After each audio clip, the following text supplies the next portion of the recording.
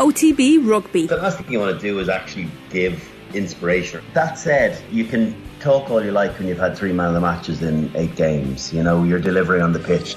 Subscribe to the rugby stream on the OTB Sports app now. OTB AM with Gillette Labs. Get the ultimate shave or your money back. Neon Night Edition available now.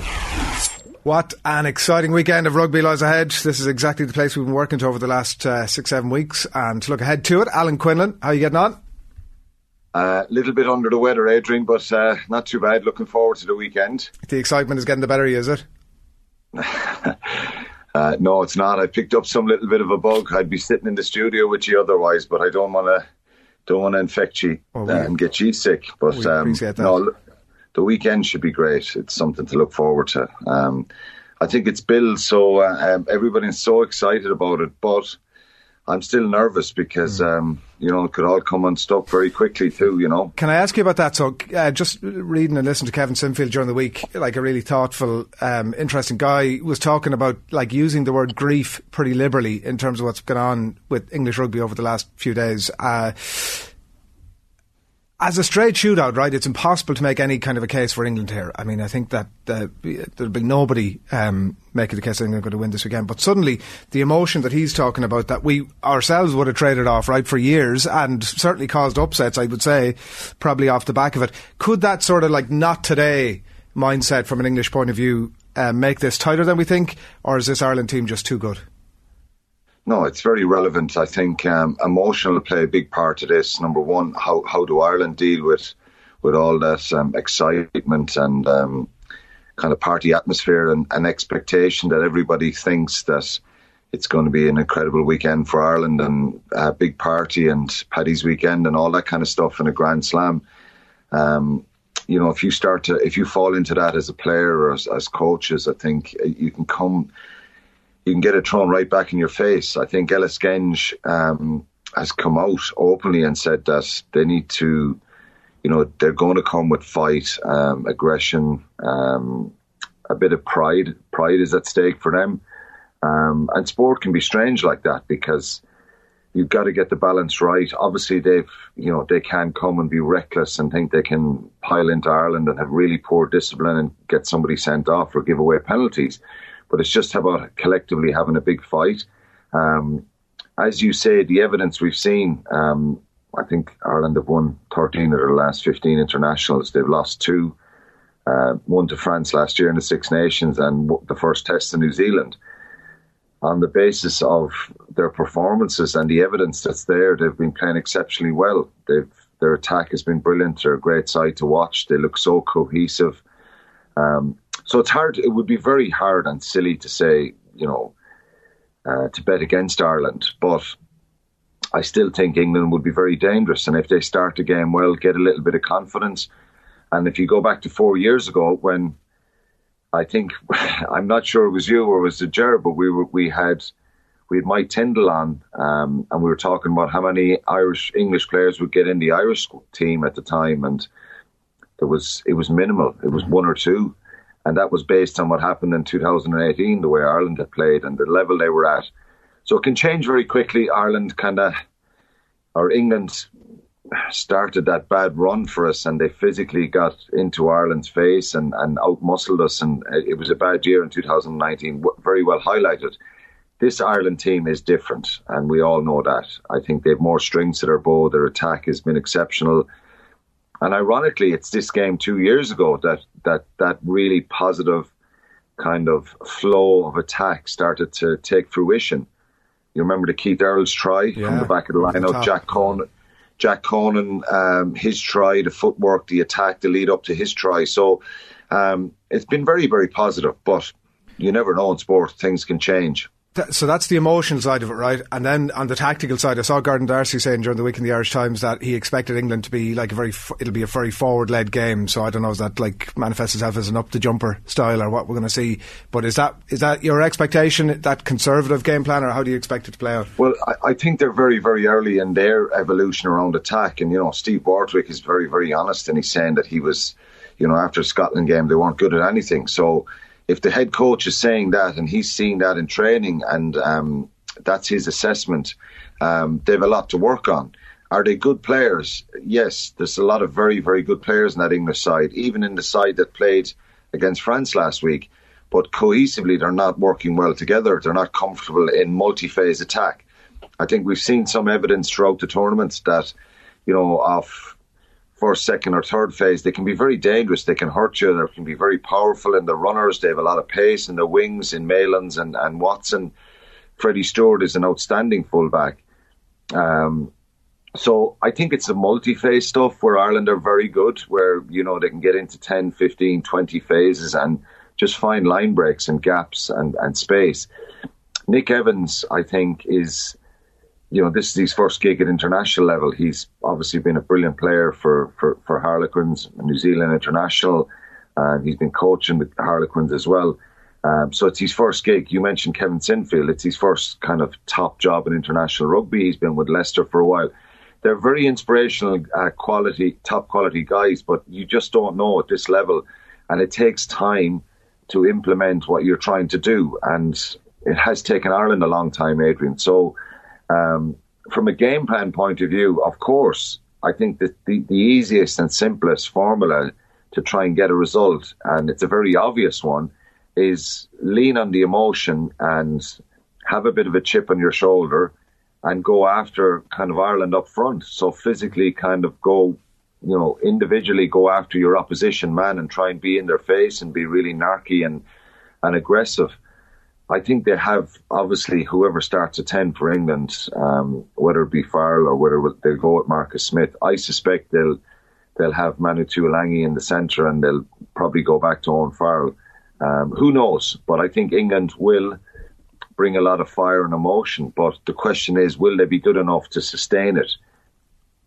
Yeah. The issue, I guess, is having the stuff on the dressing room wall, but which I know Brendan Driscoll was talking this week. It kind of doesn't really exist in modern sport, Quinny, where a team needs to feel like they need to utilise something like that to help themselves perform. You have to concentrate on your own performance. But like England this week will need to lean on something, because to turn around from that performance against France in 1 week and play Ireland in Dublin while they're going for a Grand Slam, that's as impossible a task as many can see. Yeah, it is. But I think, look, I think if I was an English player, I'd be excited about the challenge, and I think that's what Steve Borthwick will be saying to these players. They're playing for their positions in the team, their futures, contracts, all that kind of stuff going forward, and also playing for your country. So you're not. I'm not sure they can put anything up on the dressing room wall on Saturday to say that Irish people or Irish journalists have insulted England and really downgraded them. I think most people have spoken in reality that I fancied England to beat France last Saturday. That's how crazily bad it went. I thought that they could build on what they did in Cardiff when they beat Wales 2010. But they didn't seem to. They were second best to everything. I think they would certainly. It was one of those freakish games where it just started going away from them time after time, and France were exceptional. One area that's really concerning that I'm not sure they can fix in a week is the work rate and the fitness and the speed of movement on the ground. I think under Eddie Jones they relied on physicality and power and tried to outmuscle teams, and they kicked a lot.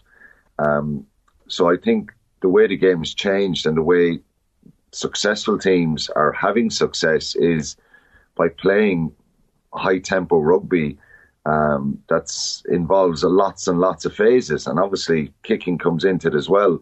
But I just think they have a bit to go on their attack. But look, if they turn up on Saturday and they score early on, they get a try from a maul, or Tuolangi gets them over the gain line, they play a couple of phases and Watson scores in the corner like he's done before, who knows, if they get a little bit of confidence, get a couple of penalties. But I'm not sure, Shane, they can put anything up on the wall, because I don't think anyone's been insulting to England. Mac Hansen said everybody hates England. That's about the height of it.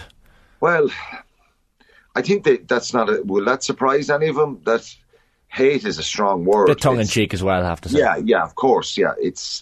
England are used to that. They're used to being the bad boys and people kind of wanting to beat them, and that's because they're a powerhouse in rugby, and they have so many players, and they should be pretty dominant every year they play in every World Cup cycle. But at the moment they're in a bit of a transition, and I think Steve Borthwick will get a lot more out of the players, but it takes a little bit of time. And I would be pretty nervous about Saturday. I would not be predicting Ireland to just turn up and play their game and it'll be party atmosphere after 50, 60 minutes. I think England is going to cause Ireland a lot of problems on Saturday, and Ireland are going to have to play well to deal with that. Talk to us a bit about Jamison Gibson Park and his return, will you? Because there was a lot made of the hinge around his introduction, obviously in 50 minutes, and how the game started to turn more in Ireland's favour at that point. And I'm trying to establish, I suppose, what the gap is between himself and Murray, essentially. Do you buy into, was it a case that Murray had sort of been there? Well, it was much more of an arm wrestle of a game, and it started to free up a little bit, and Gibson Park made hay when that happened? Or that Gibson Park was the catalyst for that? There's a little bit of that for sure. I think that can happen in a game, and that's what you want from your bench coming on to make a difference, to bring a different sort of energy. I think obviously Ireland at that point had been able to cope and probably find a little bit of calmness around the chaos that was going on in essentially with all the injuries and stuff like that. So. But then he brings that pace and tempo, and he's a real good decision maker, and just sees his vision for opportunity and decision making. 95% of the time is superb. I think the last time I can remember him making a couple of poor decisions was maybe that first test in New Zealand, which, it's very, very rare for him. He's a wonderful player. I think we're very lucky to have him. I think the game did start to loosen a bit, but there is an impact and effect of what he can do, the vision he has. The box kick was superb for James Lowe's try. And then, the pass and the decision to go back blindside for Jack Conan's try as well, superb. And then Hansen does that kind of double pump, delays the pass, and Van der Merwe is just caught a little bit on the inside. So, big moments, and he comes with lots of big moments. I think the biggest thing about Jamison Gibson Park is his vision, and he's reading of the game. He's on the go all the time. He's looking at things, sensing opportunities, makes good decisions around which way to go, whether to go back blindside. So yeah, there's a little bit of both, but let's be fair and be honest here. He did make a big difference to the game at that point, and but you have to give credit to Conor Murray. It was a really tough first half. There was a lot of stuff going on, and defensively, Conor Murray was very, very important in that game as well. But Gibson Park is at a level that's top class, and we've seen that consistently from him for Leinster and Ireland. Is it vital that he's fit if looking ahead to the World Cup? Is he that important now to Ireland?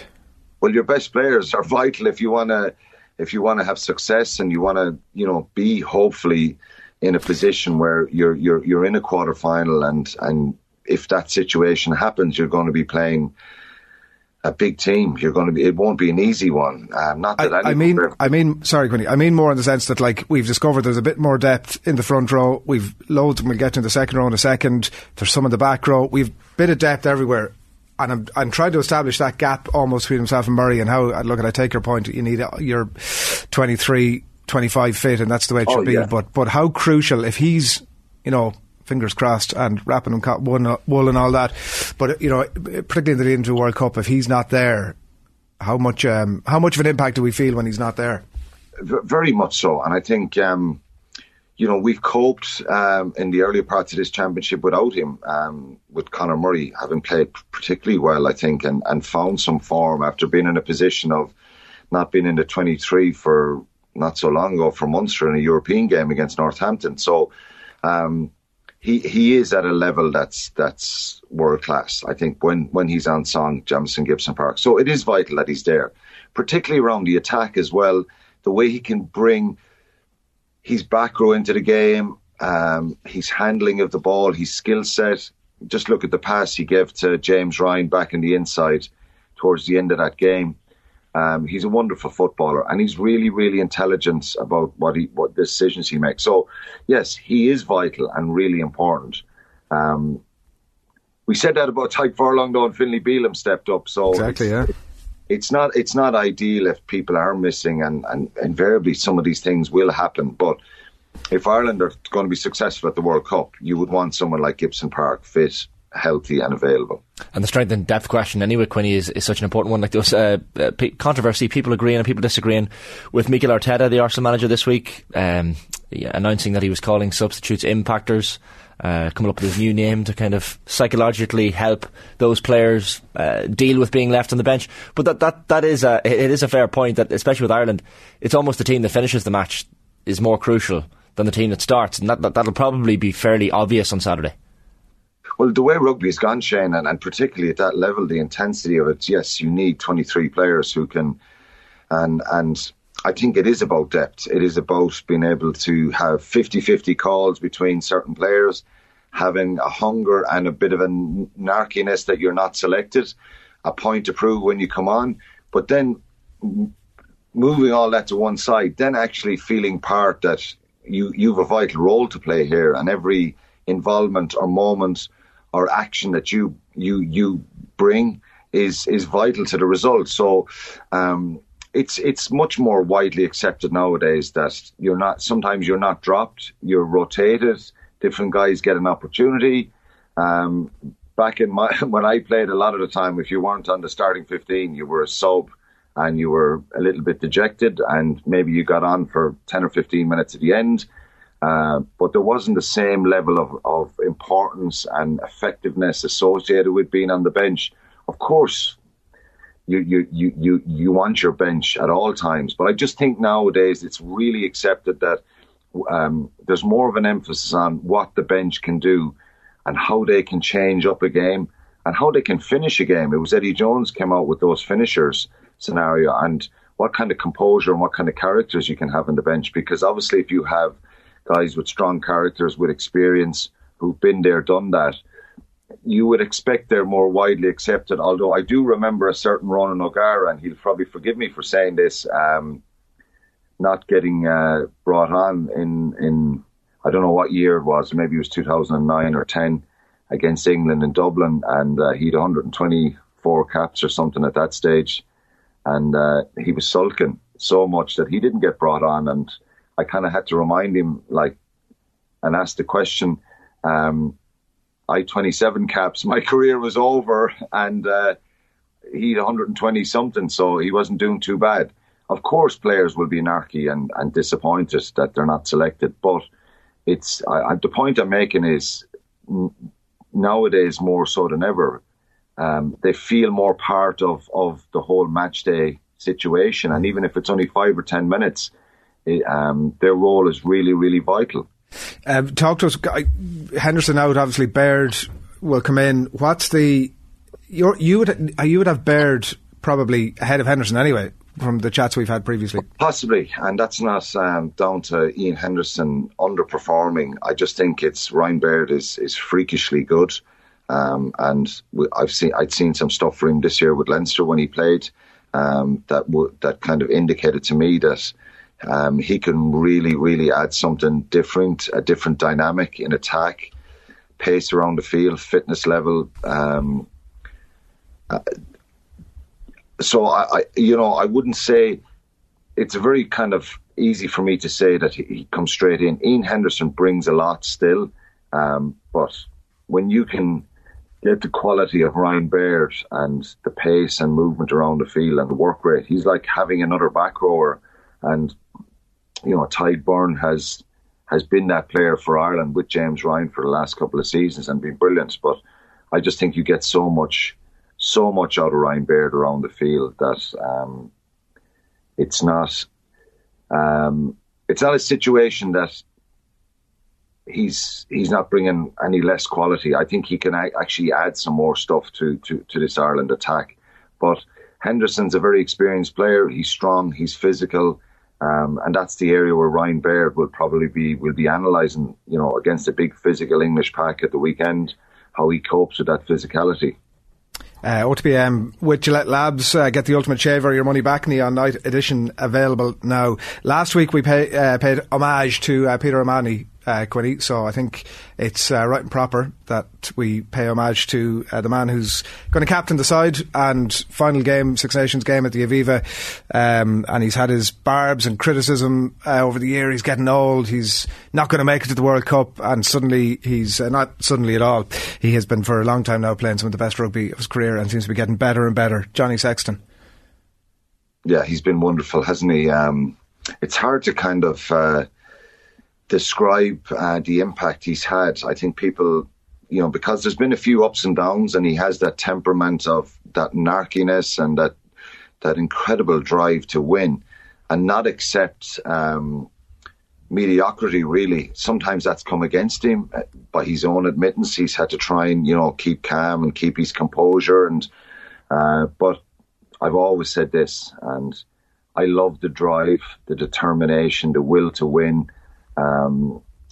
He just has continuously turned up time after time after time, and it hasn't always worked. I think they've had difficult periods, notably, 2019, where there was a lot of question marks about a lot of players in the team. And I just think it's remarkable that he stayed in the game and he stayed delivering.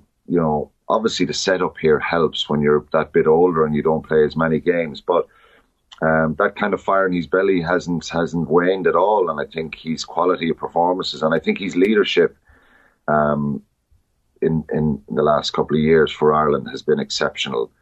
I think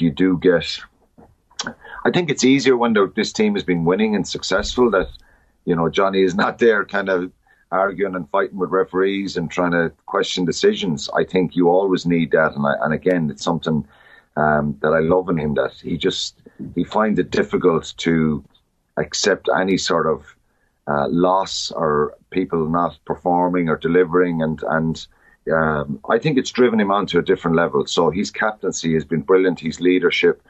And again, last weekend, he led that team brilliantly in incredibly crazy circumstances. So it's his last Six Nations game, last game in Dublin. But as he said himself in the press, he doesn't want to kind of focus on that at all, because he would be really angry and frustrated with himself if it affected the performance or if they didn't win the game. Yeah, I think we all expect him to come out on the right side. We shall see. Quinny, thanks a million.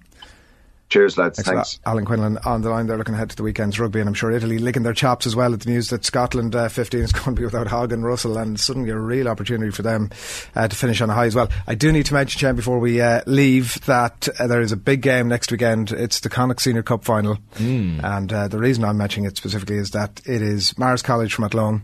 Oh yeah, brilliant school. You go there? Yeah.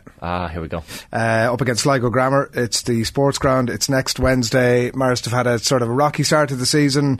Lost a bunch of players in the league, but a good win over another Sligo team in the semis, and are coming good at the right time. An exciting team, Shane, that can score from anywhere. I mean, where have we seen that before? Sligo or Athlone. Marist. So good luck to Mick Loftus, Sam Fogarty and the team. And I mean, we good luck to Sligo. That's Cameron's team, Sligo. Or whatever. Kathleen, of course, from Sligo as well. So is it really? Okay, right. Here. Well, we could have a bit of a ruckus on here next week. Okay, Cameron's school, right. Yeah. The Marist are a great school too, later, and don't worry. Brilliant school. Rob, the last time they won it was 10 years ago. The year before was Robbie Henshaw's team had bridged a 30-year gap since the previous time. Right. So it's a long time between drinks, Shane, and about time they get it done. Enjoy it. Yeah, best luck in that game. Next Wednesday. So that's that. And enjoy whatever rugby it is and wherever it is that you're consuming the rugby over the weekend. That's it from us for the minute. OTB AM with Gillette Labs. Get the ultimate shave or your money back. Neon Night Edition available now.